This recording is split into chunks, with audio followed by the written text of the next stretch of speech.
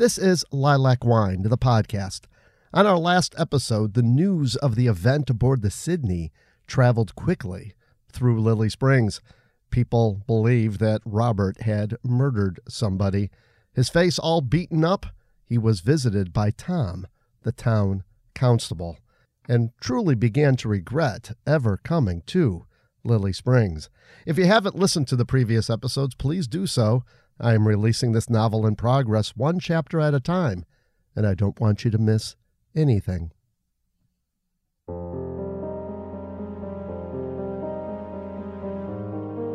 It was the summer of 1917. As America prepares to shed her blood on a distant shore, two lonely people are brought together by fate, torn apart by war, consecrated by wine. Lilac wine.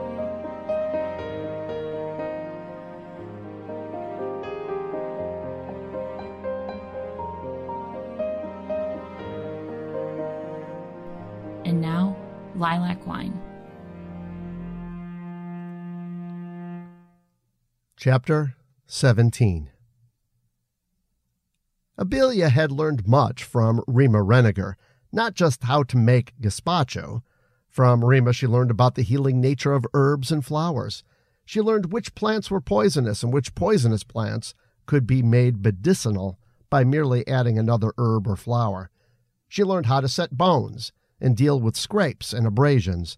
After all, Rima's husband often boxed on the weekends, and on many occasions had come home with swollen limbs, near-broken ribs, black eyes, and cuts. In fact, Heinrich was a much better brewer than boxer.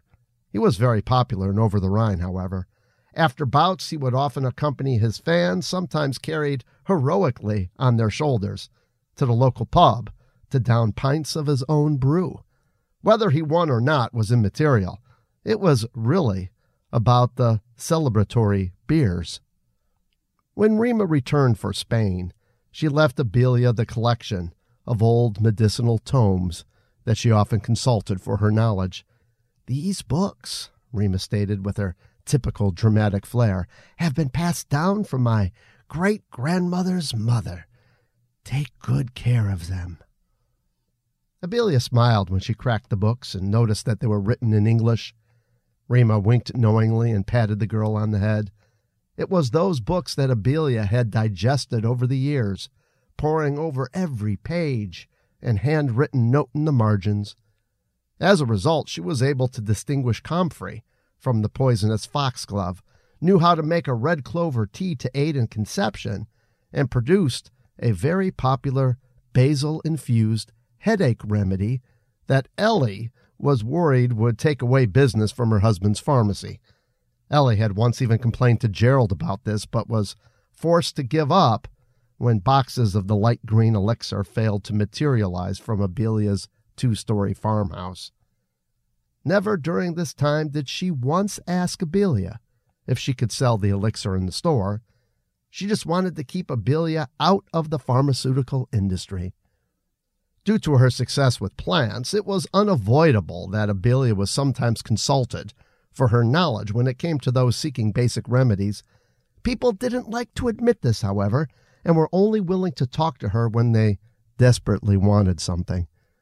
And then, when she provided the necessary balm or ointment, she would be left alone until the next crisis, whether a colicky child or a downed postal carrier. Doc Foster often came to her, but sometimes did so on the sly, as a handful of people in Lily Springs were still unsure whether or not Abelia possessed some otherworldly powers of a dark nature. Plus, most people in Lily Springs would rather not face the wrath of Ellie, who, even after all these years, still saw Abelia as competition. Black eyes were nothing new to Abelia, but she sure wasn't expecting to see one when Robert came around the following afternoon delivering the mail and newspapers. "Oh, my," she said. "What happened to you?" She had known that something had happened. Rose made sure to tell her before retiring the night before. In fact, Rose walked to Abelia's porch, which was something she rarely did. Often she just shouted down from her open window if she wanted to talk to Abelia.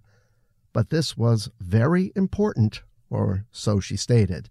Something about a murder on a steamer, and Robert was the main suspect. "Be careful of him," she warned Abelia in a subdued voice. "I may no longer sit on the bench when he comes around. He's from Chicago, you know."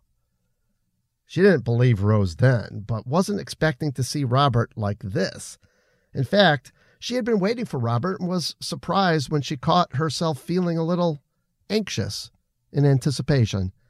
She had checked the clock a couple of times as it was past the normal hour he arrived with the post. He smiled. "You should have seen me the other day. Much worse. At least I have all my teeth." He handed her the 2 papers and pointed to a small story on the front page of the Monday Telegraph-Herald. "Fight aboard steamer to escape," read the headline. She took the paper and skimmed the story. It wasn't more than a few lines long, but it detailed a fight aboard the SS Sydney. The ship was grounded for a day. 2 people were held briefly and released. 2 of the participants, it is believed, reside in Lily Springs, she read out loud. "One said not to be from the area." Robert pointed to himself. "Must be me." Abelia continued reading. "No further information is available at this time. Streckfist Steamers has yet to comment." She looked up at Robert.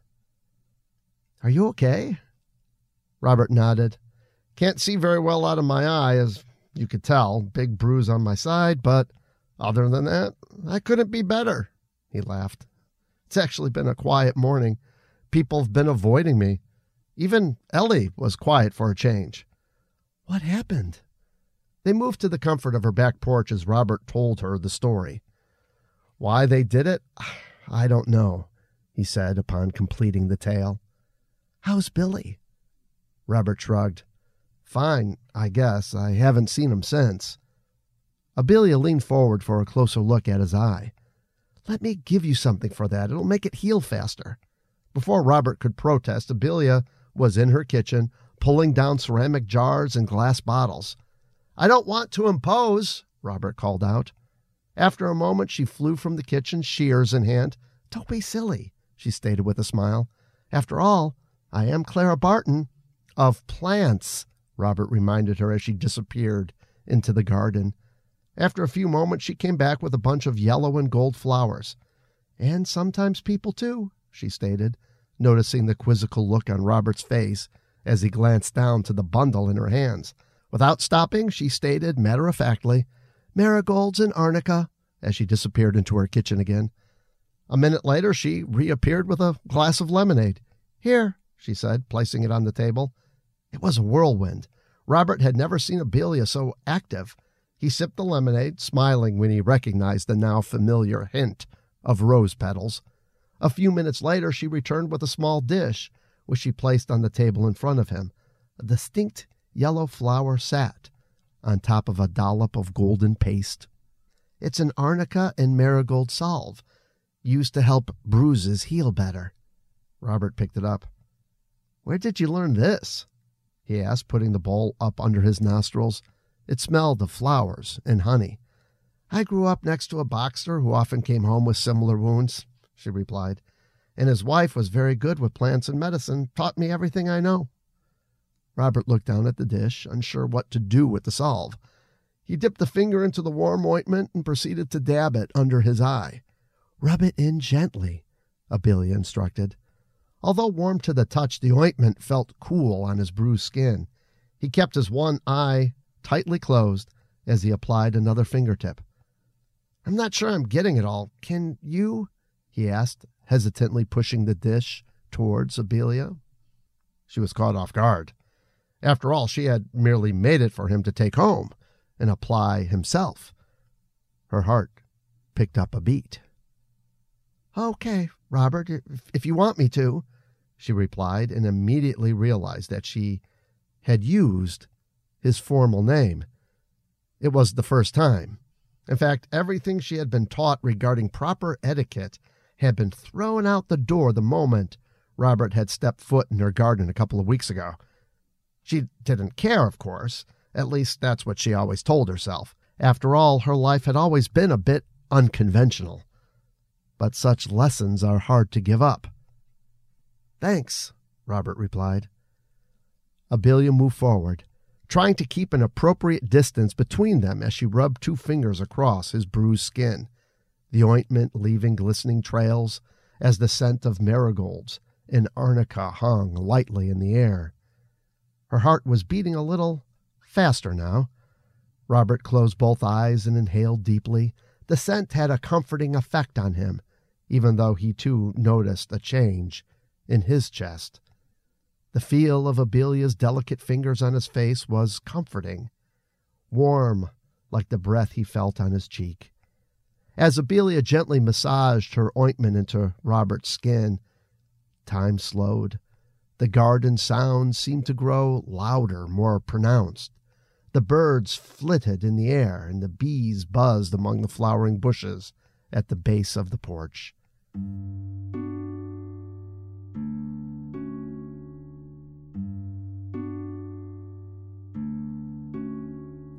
With Robert's eyes closed, Abelia took the opportunity to study his face. His sandy hair hung gently over his forehead, unconstrained by the pomades used by most men in town. His nostrils flared slightly with every breath. His temples pulsed with every beat of his heart. She studied the pattern of hair that rimmed his brow and noticed faint freckles dotting his cheek, so faint that she hadn't noticed before when overpowered by the light of the sun or the shade of the porch, but undeniable at this distance. He was handsome, that was for sure, and this realization caused her embarrassment or guilt. It had been ages since she had looked at another man in such a way, and doing so like this felt a bit improper. Pulling her hand quickly away, as if she had been caught doing something she shouldn't have been doing, she wiped her hands on her apron. "All done," she stated. "Thanks," Robert said, opening his eyes. Abelia had taken a step back, hands now on her hips. She smiled, nervously. "Put some more on tonight before bed and again tomorrow morning. You'll be better in a couple of days." "What's in this again?" Robert asked, picking up the dish. "Marigolds and arnica. I crushed the flowers and mixed them into a base of beeswax and honey." She pointed to the flowers lying in the dish. "That's arnica. It smells nice." Abelia nodded. "The marigolds help with the bruising, and the arnica actually helps with the pain and reduces some of the swelling." There was a pause. Then she continued, "I usually heat the flowers in some oil and create an infusion. Didn't have time, but this should work just as well." "All the same, I appreciate it," Robert replied, standing. He picked up the dish in one hand and swung his empty mail bag over his shoulder. "I've never heard of arnica before. Not that that should surprise you or anything. I don't know much about flowers anyway." Abelia smiled. "Arnica is a type of sunflower, a little smaller than the ones you're used to seeing, I imagine. Been used in medicine for centuries." Robert stepped from the porch. "I'll return the dish," he said, and walked to the gate, Abelia following behind. "Didn't see Rose today on the bench," Robert said. Abelia looked up and saw a shadow move in Rose's upstairs window. "She's home," said Abelia. "I'm sure she'll be there tomorrow." She didn't have the heart to tell him that Rose was now afraid of him, and if she had been on the bench, that black eye would have been enough to confirm to Rose that Robert was, in fact, a murderer, or worse. Robert turned towards Abelia as he swung open the gate. "I meant to ask," he said, looking down to his feet. Abelia couldn't tell if it were nerves or just a way to shield his eyes from the sun. "Are you going to the big 4th of July celebration Wednesday?" Every year, Ellie and others in town put together a celebration in the town triangle for Independence Day, and each year it seemed attendance became more and more sparse, which was understandable, as the town seemed to shrink every year. Abelia actually hadn't attended in years, but Ellie was talking it up this year. Supposedly, the band was learning new songs, which didn't mean much as all of their songs sounded the same, but now with the United States and the war, Ellie was hoping to get a better turnout. She had even been hinting at a surprise this year. "I think you should come, Abby," Ellie had said to Abelia on her last trip to the pharmacy a few weeks ago. Haven't seen you there in a while. We've got some fireworks and something special this year. Abelia raised a skeptical eyebrow, as Ellie was prone to exaggeration when promoting events for the town. No, really, she said, handing Abelia her box of Lux soap and bottle of Watkins emulsified coconut oil shampoo wrapped in a brown bag. But I can't say anything more. It's hush, hush. Abelia grabbed the bag, but Ellie was not quick to let go. She leaned forward and spoke in hushed tones. It's a special guest, she whispered. That's all I'm going to say. Robert rested an arm on the gate, his body straddling the threshold of the garden. Ellie told me that this is going to be the best 4th of July this town has ever seen. She says that every year, Abelia replied. Oh, come on. What else is there to do in this town? He asked playfully, his large grin a contrast to his bloated eye. Plus, I still don't know too many people here. Abelia laughed. I think you know just about everybody.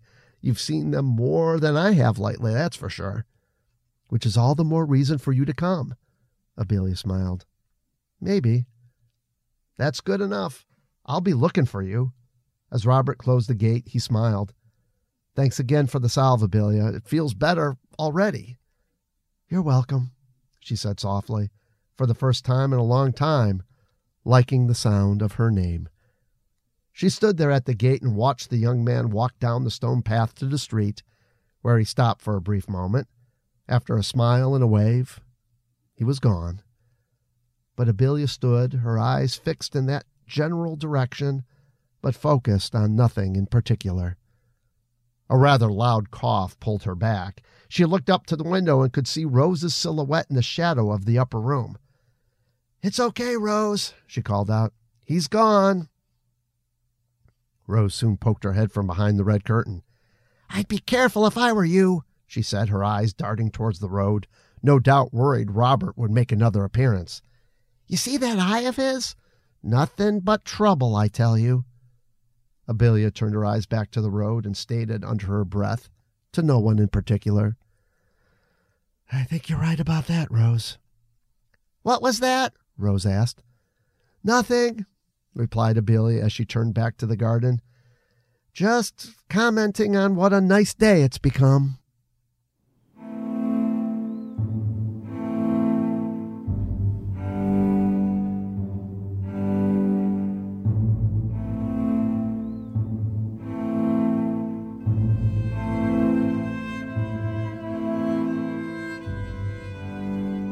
So we had to take a break for a week because I came down with bronchitis, acute bronchitis. It's still there a little bit in my voice. I got a deeper voice here. This chapter, I really enjoyed writing. And I mean, this is really when it begins to be a love story. And it's kind of an unconventional love story, obviously. Abelia is a lot older, at least 20 years older than Robert is. And of course, with the conventions of the time, this was rather unusual. It was not unusual to have it the other way around, older men, younger women. And I didn't want to go that route for this story. I wanted to kind of turn that typical love story on its head and set it in a time when this is completely unconventional and would not be something that people in a small town would look upon as being a good thing. And so that is beginning here as well. And set in 1917, I had to learn a little bit about the conventions of the time. This is a period of time when people referred to each other not in the informal. And so when Abelia calls Robert by his first name, this is really the first time that happens. And later, Robert responds in a similar way. And I didn't want to make a big deal about it the second time or even mention it because now it's going to become a thing. Once it's done, you can't really at all go back. So in the next chapter of Lilac Wine, we are going back to the war. Robert's going to have one of his dreams again. And so we're going to hear that. And Robert's going to really kind of begin to wonder what these dreams mean. And he's going to have a conversation with Art now about the war. The war is going to become more and more important to the story because we have the 4th of July celebration coming up. And Ellie has something planned for that. And it has something to do with Liberty Bonds. That's right. So thank you for listening. If you haven't done so, go to lilacwinenovel.com and sign up for our mailing list. As the summer comes, I'm going to be picking names and sending you a t-shirt, a special Lilac Wine t-shirt that I am making. Hope you enjoyed it. If you have any questions or comments too, please email me and I will answer them on the pod. Maybe read your comments too. Would love to hear what you think. Until next week, I am Bruce Janu, and once again, thank you for listening.